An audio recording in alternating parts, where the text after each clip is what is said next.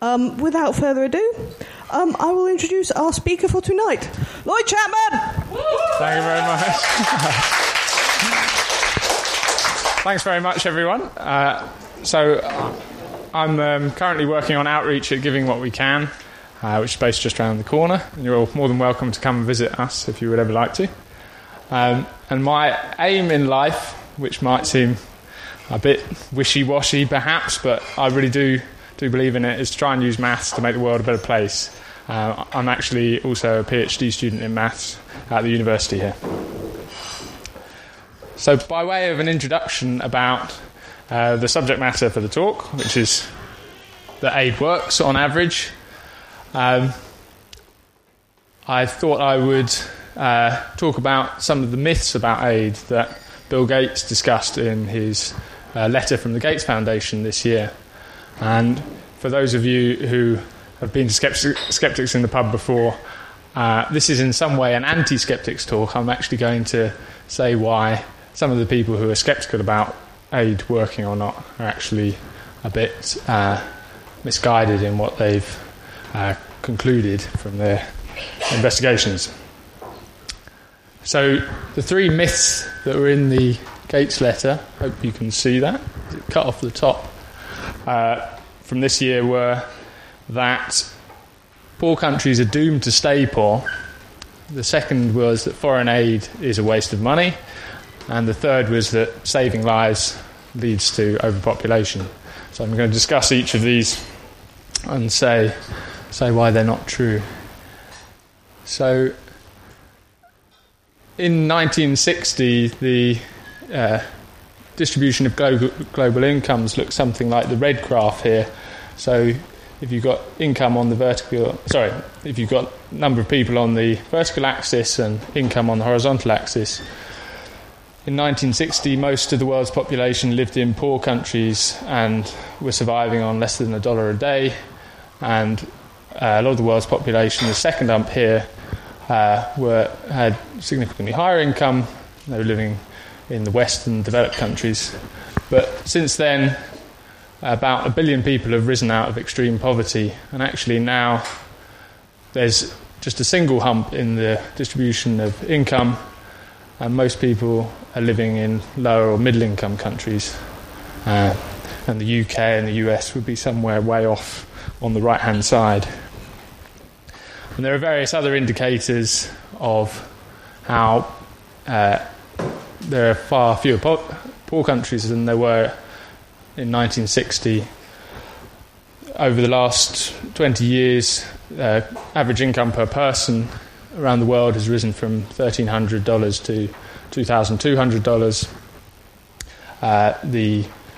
If you take the life expectancy, for example, of women in sub-Saharan Africa, it's risen from 41 to 57. In 1970, there were less than, or in the low 40%, around 40% of children were in school. Now it's over 75%, and there are fewer people in the world today who go hungry or are suffering from malnutrition. But these are all averages, means, and this might in some way mask the fact that there's still huge variation within countries and between countries. So an example of that is the average income per person in Ethiopia is only $800, whereas in Botswana it's $12,000, and both of those countries are part of sub-Saharan Africa. So the second myth was that foreign aid is just a waste of money. And for this, I thought I'd start by asking people how much they think should be spent on, what percentage of the UK budget do people think should be spent on aid. So I'll just go for some different ranges. So who in the room, can I have a show of hands, who thinks it should be more than 10%? Not so many people. Less than 10%? It's a few more people. Less than 1%? Okay, there's a couple of people. That's fair enough. And I guess the thing that's interesting, or you actually care about, is how much is spent by the UK government on aid each year. So for the same ranges, who thinks it's more than 10%? Less than 10%. Okay, quite a lot of people think it's less than 10%. Less than 1%. Okay, a lot of people. It's a very well-informed audience. That's right, actually, it's less than 1%. It's only 0.7% of the UK budget, which works out as about £11.3 billion, or at least last year that's what it was.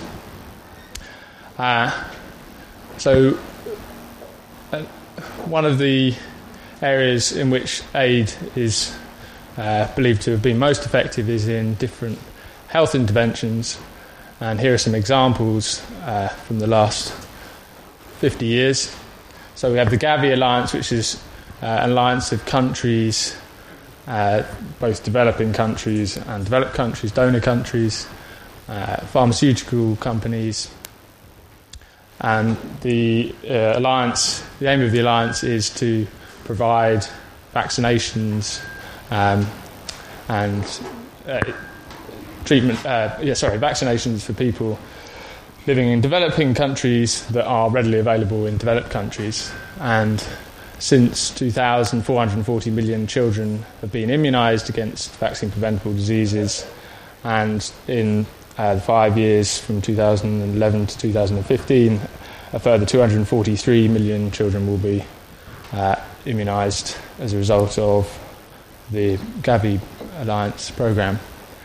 Another example, success story of health aid is in polio, the attempts to eradicate polio that started in 1988 and have led to a massive reduction in the number of cases annually of the disease.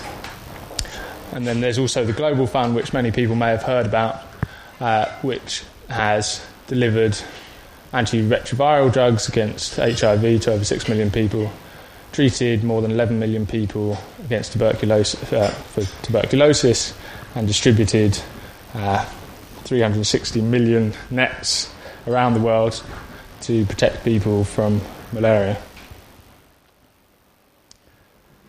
So the third myth was about overpopulation and the idea that if you save lives, you're just going to end up leading to there being too many people. But the evidence actually shows the opposite is true. So as child mortality rates fall, so do birth rates, and therefore so does population growth. And this, you can see this on this graph for Brazil, which shows that since 1965, all three of those have been decreasing together. And the idea behind why this happens is that as mortality rates fall, child mortality rates fall, women are better able to plan when they have children, they're more confident that their children will survive, and there are less unplanned pregnancies.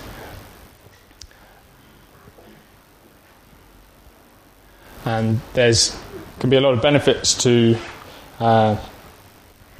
decreasing child mortality and also decreasing birth rates. So, for example, in South Korea,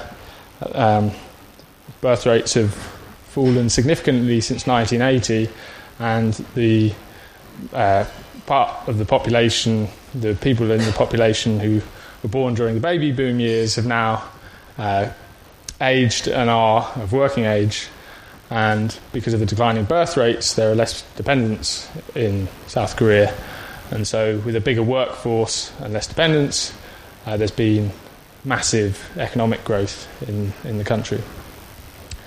And there are various other factors that lead to or are important in declining birth rates and that still need huge amounts of work, and they are women's empowerment and education, teaching young women about sex, contraception, making sure that they have access to resources for family planning and contraception.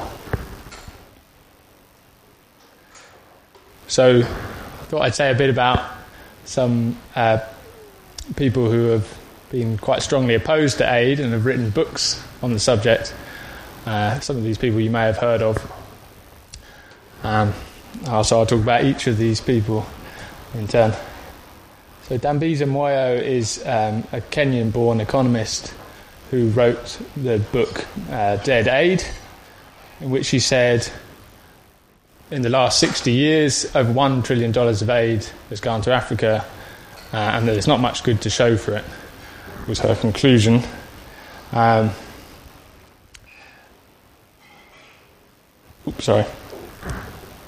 And she said that this amounts to about $1,000 for everybody on the face of the earth. And this is slightly strange, because if you do the calculation and you divide $1 trillion by the population of the world, which is about 7 billion, you find that it actually comes out to about $142 per person, or about $2.3 per person per year for the period that the aid was given to Africa. So maybe what she was really getting at was the figure when you look at it just for sub-Saharan Africa. So if you divide $1 trillion by population of sub-Saharan Africa, which is about 440 million, it comes out over $2,000 per person, or about $38 per person per year for the period that the aid was given. And these are actually, when you think about it, really quite small numbers, even in the context of the kind of salaries that people would receive in developing countries. $40 per year is not a significant increase in their income. So when you kind of evaluate whether there's been a lot of good to show for that money or not, you have to think about what it represents in terms of a wage increase, say, for those people. It's really not very much. So Dambisa Moyo really made her assessment on whether aid has been worthwhile or not in terms of economic development, and that's probably not the only thing, or maybe even the main thing, that you really want to consider when you're thinking about whether aid has been worthwhile or not.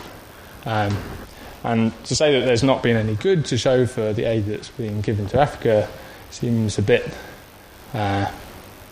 unrealistic, really, because life expectancy has risen from about 31 years to nearly 56 years since 1950. And that's just one measure of the kinds of improvement that there have been in that region of the world. So another very well-known opponent of aid, perhaps the most well-known, is somebody called William Easterly. He wrote the book White Man's Burden, in which he said that as much as $2.3 trillion had been given in aid to Africa, and rather than saying that there was not much good to show for it, actually said that it's done a lot of harm, so much ill and so little good.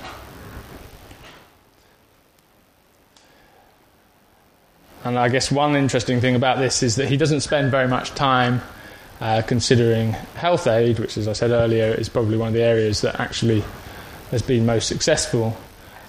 He has only one chapter in which he discusses health aid, and in that chapter he spends 2 pages talking about health aid that works, briefly listing successes, so vaccination against measles, oral rehydration therapy, the eradication of smallpox. And he spends the rest of the chapter, 24 pages, talking about the HIV epidemic and comparing it in its intractability to the Vietnam War for the US, which is a slightly unusual analogy, but one that we'll come back to, between battling infectious disease and fighting wars later on. So the third person was Roger Riddle, who's a development specialist, actually based in Oxford. His book was Does Aid Really Work? And he talked about the eradication of smallpox and river blindness in the book, mentioned them as clear successes of health aid. But he doesn't actually focus on just how successful they were, and he doesn't compare treating river blindness or eradicating smallpox. And actually much more money has been spent on treating river blindness, which is also known as onchocerciasis. But the eradication of smallpox, having had less money spent on it, has actually done about 200 times as much good in terms of the number of lives that have been saved and the improvement in people's quality of life. So you can see it's not necessarily a clear picture about whether aid works or not, and we really need to try and find some clarity in the way we think about it. And there are various questions that we might want to ask. I guess the one that Dambisa Moyo looks at, that a lot of people are interested in, are whether aid produces economic growth and whether that growth is sustained or not. We might want to think about whether different sectors work. So, does health aid work if we improve water and sanitation? What's the effect of that? Is education what we need? Should we just be giving money directly? There are various different things that we can compare in terms of their effectiveness. We want to know whether some aid has negative effects. Think about how we could measure that. And think about whether, on average, does the typical dollar that's given as aid have a positive effect? Might think about it in a different way. We might think about what proportion of aid works.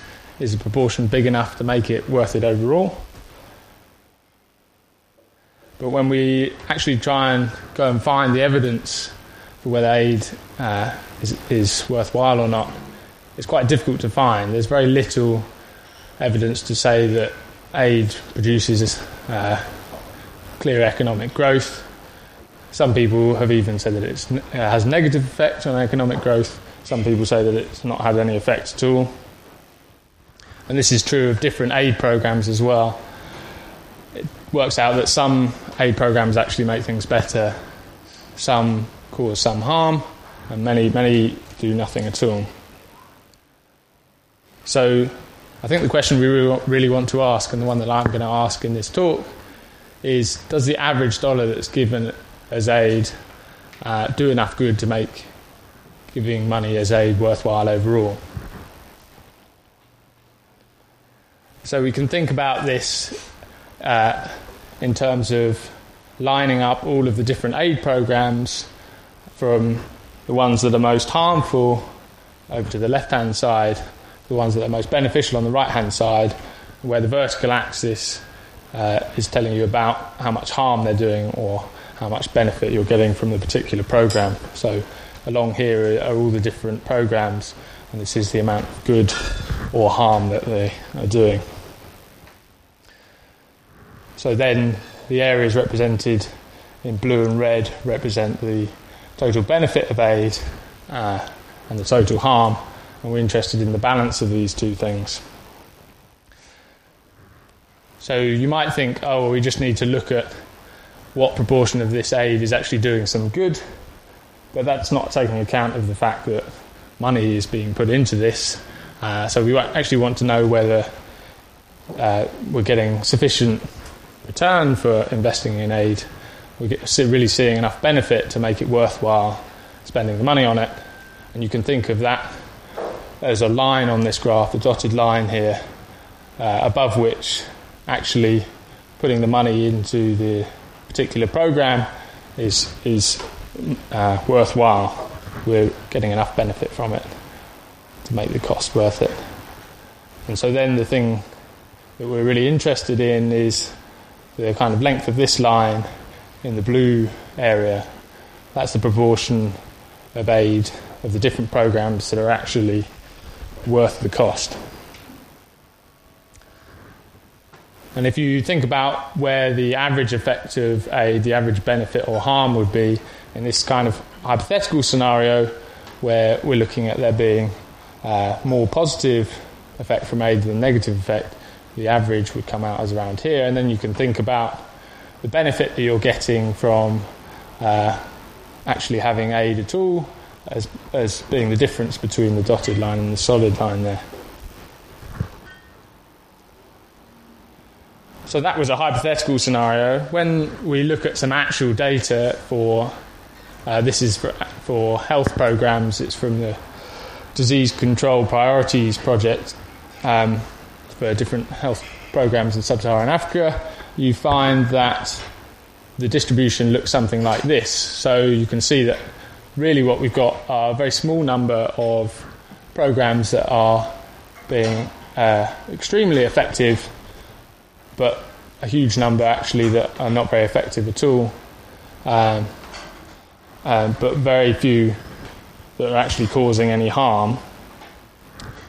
And it works out for this data that actually the line above which those programs become worth the cost is actually very low down. So even for these ones that don't appear to be doing much good in relative terms, it's still actually worth funding them.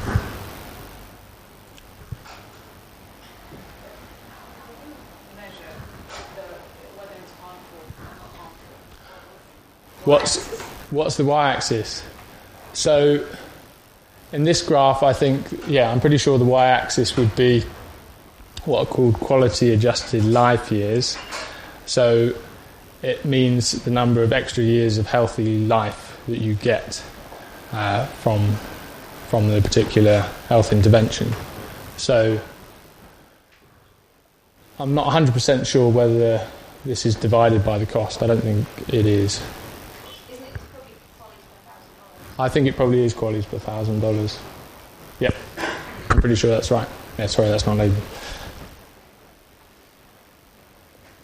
So it's likely actually that the distribution of effectiveness of different programs looks something a bit more like this, where there are a very small number of programs that are really effective, but actually a lot that are that really aren't having much effect at all, maybe some small positive benefit, and a few that are actually causing some harm. And we're interested in just how effective are these programs over here. Is the effect of things that are really beneficial enough to make all of the different aid programs worthwhile overall? So probably the biggest success story of aid is the eradication of smallpox. Smallpox, you probably know, is an extremely unpleasant disease, causes a horrible rash over the skin. It kills 1 in 3 people who are infected with it in a very short space of time, takes about 10 days, and 80% of children that are infected with the disease die from it. And 10% of people that get the disease end up blind.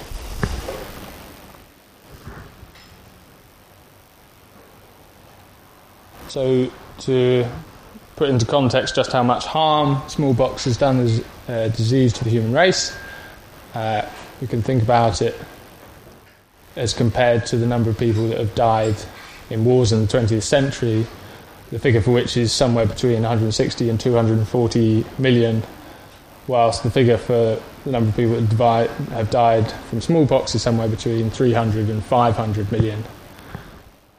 So you can see that it's caused nearly twice the number of deaths as all the wars of the 20th century. So I thought I'd give you a brief timeline for the eradication of smallpox. Actually, it started attempts to prevent the spread of smallpox started over 1,000 years ago with inoculation, which was where infected tissue from people suffering with the disease was taken and injected into people who were healthy, or introduced through their nose or in other pretty unpleasant means. And the idea of this was to give those people a milder form of the disease from which they develop immunity. But as you can imagine, it's an extremely risky practice. About 1% of people that were inoculated in that way died, and it could cause outbreaks as well. A much more successful approach was the development of vaccination by Edward Jenner in the late 18th century. You may know the story. He took cowpox, which is milder, in some ways a milder form of smallpox, and injected it into a small boy to give him the disease. And then, to prove that the boy had developed immunity, he took smallpox from somebody who was suffering with it and injected it into James Phipps. And to everyone's relief, the boy didn't develop smallpox, which I don't think you would get away with it in current health and safety circumstances. It was a good thing he was confident in what he was doing, or lucky. But it's said that that Edward Jenner is probably, in some ways, by proving that vaccination could work, saved more lives than anybody else in history. So the programme to eradicate smallpox kicked off when the World Health Assembly passed a resolution in 1959 to start a programme aimed at eradicating the disease. The first efforts to vaccinate people were using something called a jet injector, and this used pressurised gas in order to introduce the vaccine through the skin of the person being vaccinated without the need for a needle. But it worked out that actually a much cheaper and more effective way of doing it was to use something called a bifurcated needle, which has two pins, and the needle was pushed into a solution containing the vaccine, and a droplet held in suspension between the two prongs of the needle, and that was then jabbed into people's arms several times so that they developed none of these methods are particularly pleasant, developed scarring and scabbing on the skin and a sufficient immune reaction to develop immunity to the disease. So a really big step in the programme of eradication was the development of a freeze-dried vaccine, which meant that the vaccine would last more than 48 hours and prevented it from becoming contaminated, which made it much easier to get it out in the fields, get it to the people that needed it. But despite all of these technological improvements in the ways of vaccinating against smallpox, it wasn't until 1967 that the programme was really intensified. And it's interesting that it actually only got through the World Health Organization by 2 votes. There was a lot of resistance to providing more funding for the programme. A lot of donor countries weren't keen on the idea of giving more money to try and eradicate it. As part of this, there was a big kind of public information programme. These are fairly amazing posters from the time, telling people that they need to go and get vaccinated to help eradicate smallpox.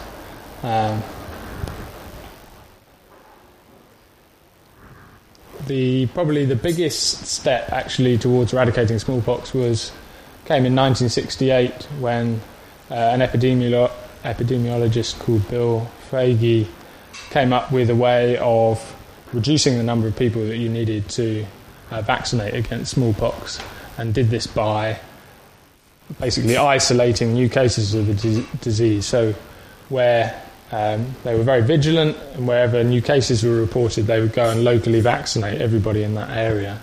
And rather than needing to vaccinate 80% of the population, you only had to vaccinate 6% to have the same effect. The last natural case of smallpox came in 1977. It was this Somalian man called Ali Marlin. He actually survived at the time. This is him after, and you can see where he bears the scars of the disease on his skin. The last death was a fairly tragic story, and not probably what you'd expect. A woman called Janet Parker, who was working at the University of Birmingham, contracted smallpox because it was being stored in a lab underneath where she was working. She was working in a dark room, and they were doing research on smallpox in the labs beneath her, and it's thought that it managed to pass through the ventilation system, and she contracted the disease and died shortly afterwards, which was very tragic. But a year later, the World Health Organization certified that smallpox had been eradicated globally. So what were the key ingredients necessary to eradicate the disease? Well, the World Health Organization was probably the main factor by passing the resolutions for the eradication program, organising countries to donate to the program, and also organising the distribution of vaccines in the field. The heat-stable vaccine was a really important part. The strategy of immunising people where there were outbreaks of smallpox was an absolutely huge factor. And lastly, but not at all least, there was financing. Without the money from the donor countries, there's no way that the programme could have been launched and implemented. So the costs actually for when the main part of the programme from 1967 to when it was certified that it had been eradicated in 1979 were $500 million for countries where the disease wasn't endemic, $1 billion in countries where it was, giving a total of $1.5 billion. And the savings in terms of the money that was being spent on trying to eradicate smallpox before it actually was, well, $1 billion for the US every year. This is actually annual, not in total, and $7.4 billion in the endemic countries. So if we go back to the comparison between the number of people that have died in war and as a result of smallpox, and look at the number of people on average that have died each year, it's between 1.6 and 2.4 million for people who died in war, between 3 and 5 for those that died of smallpox. But actually, at the start of the 20th century, more than 5 million people were dying each year from smallpox. And this was decreasing as the programme to eradicate smallpox was continuing. So actually it had fallen to about 3 million in 1950, and when the programme was really stepped up in 1967, it was about 1.5 to 2 million people that were dying annually from the disease. So if you do the maths, you can work out that actually about 60 to 120 million lives were saved as a result of eradicating smallpox. So you can do a quick calculation to try and work out how effective eradicating smallpox has been. So if you divide the cost to all of the countries by the number of lives that were saved, or the lower estimation of the number of lives that were saved, it works out as about $25 per life saved, which I would argue is pretty good value for money. I think if I asked you now if you would save somebody's life for $25, I think you'd probably say yes. Well, I hope you'd say yes. But we can think about this in a different way.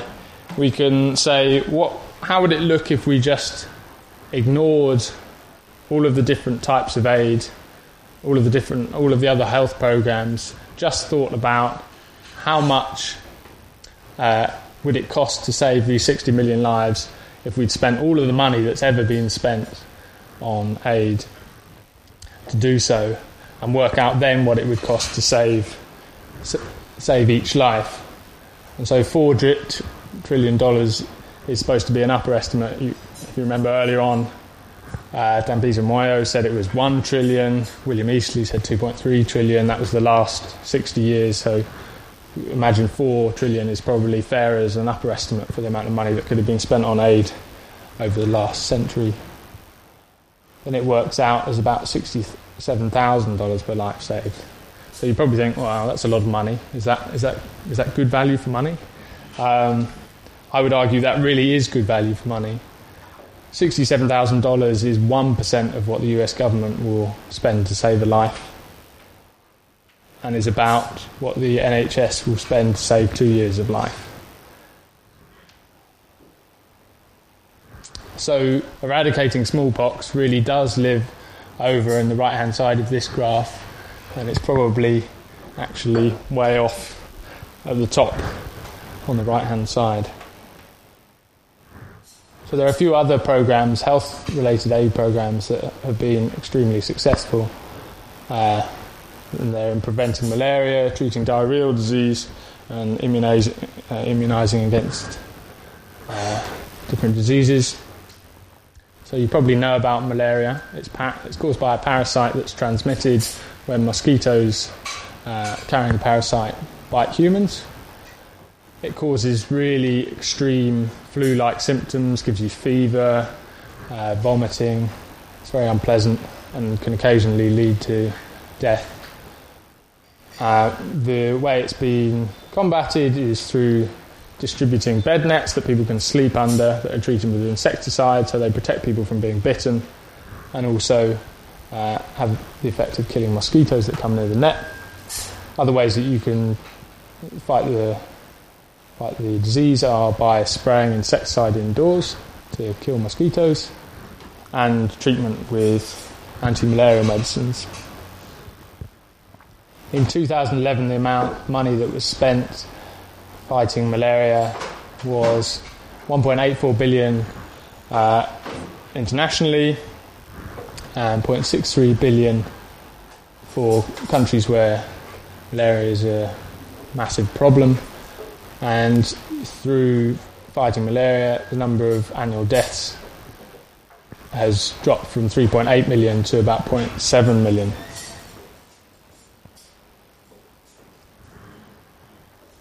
Another area where there's been massive reductions in the number of deaths is diarrheal illnesses.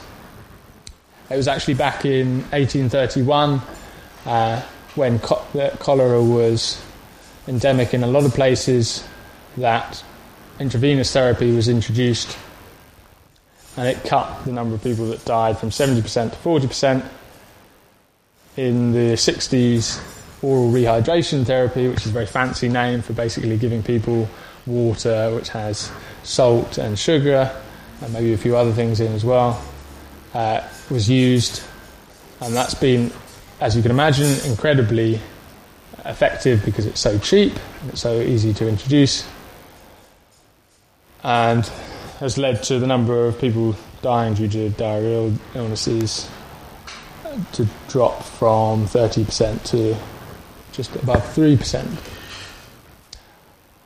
Other successes have been in immunisation. Probably the biggest one is vaccinating against measles. It's estimated that about 200 million people have died in the last 150 years due to measles. And this is something that really draws out the distinction between rich countries and poor countries, for the lack of vaccines against measles being available in poor countries. 10% of people who get it die, whereas in rich countries it's only 0.1%. Something that's quite topical is eradication of polio.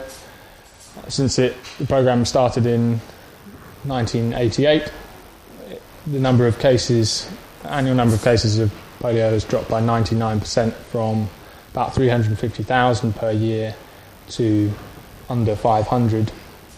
Just last month, India was declared polio-free, which was thought to leave only 3 countries in which the disease was still endemic, which was Nigeria, Afghanistan and Pakistan, but actually some cases have been reported in Syria as well. So the fight against polio is ongoing, but it's believed to be nearing its conclusion, and there's a massive effort now to try and rid the world of polio by 2018, which will save about $2 billion a year that's currently being spent to treat, to try and eradicate polio. So overall, the number of illnesses, the number of deaths due to vaccinatable diseases has dropped from 5 million in 1960 to about 1.4 million just after the millennium. And if you look at the different areas of health aid, you can see the massive reductions in the number of deaths over the last 40 or 50 years, in some cases less.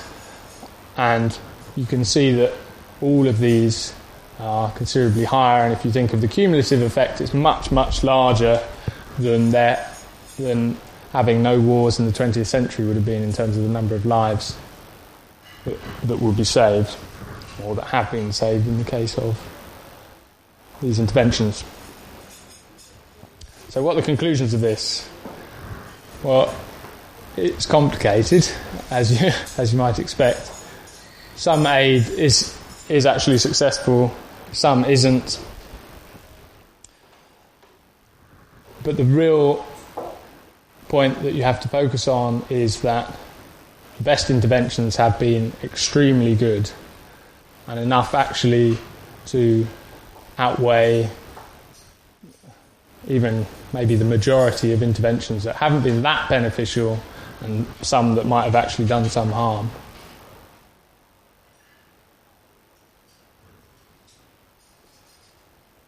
So the point is, and the really important thing is, that even if you just consider something like eradicating smallpox, it works out that on average the money that's been spent on aid has been worthwhile, even if all of the other ways it's been spent were effectively worthless. And I guess all of this emphasises the importance of looking at the cost effectiveness in these different interventions and trying to find what are the really big wins that you can get by treating different things. And that leads me on to talk about Giving What We Can do and who they are. Giving What We Can is a community of now getting towards 500 people. I think it will be there fairly soon. And all of those people donate at least 10% of their salaries to the most cost-effective charities. And Giving What We Can really has two aims in what it's trying to do. It's trying to get people to give more money, and most importantly, make sure that people give more effectively. So if you think of the percentage of people's salary that they're giving on one axis and the cost effectiveness in what they're donating to along the other axis, then the area given in blue here represents the total impact that they can have. And it works out that people vary in what they give by an order of magnitude. Some people might give 1%, some people might give 10%, some people might give 50%, but the difference is really actually made in the cost effectiveness. The cost effectiveness of different charities varies by up to several orders of magnitude, and for the average giver that's going to make a much bigger difference to the impact that they're having with their donations than just whether they give a little bit more money. So the four charities that Giving What We Can recommend are these four charities: Against Malaria Foundation, who buy and distribute bed nets to protect people against malaria; Schistosomiasis Control Initiative, who distribute drugs that are donated by pharmaceutical companies to people in developing countries to treat them for parasites; Deworm the World, who do a similar sort of thing to SCI, but work a lot with governments to try and help them start their own programs, deworming programs, treating school children; and then Project Healthy Children, who work on fortifying stable foods and work with governments as well to put in protocols and mandatory standards for food fortification to ensure that people aren't malnourished. So how can you make a difference? Well, probably the main way you can make a difference is by taking the pledge So donating 10% of your income. And if anybody is keen to do that, do let me know. That would be fantastic. You can try out giving, which is where you give whatever percentage of your salary you're happy to for however long you want to, and then decide at the end of that period whether it's something you want to carry on doing. But probably the main thing you can do is encourage other people to give, and give to effective charities. That's the thing that will make the most difference, probably, overall. So, thanks very much.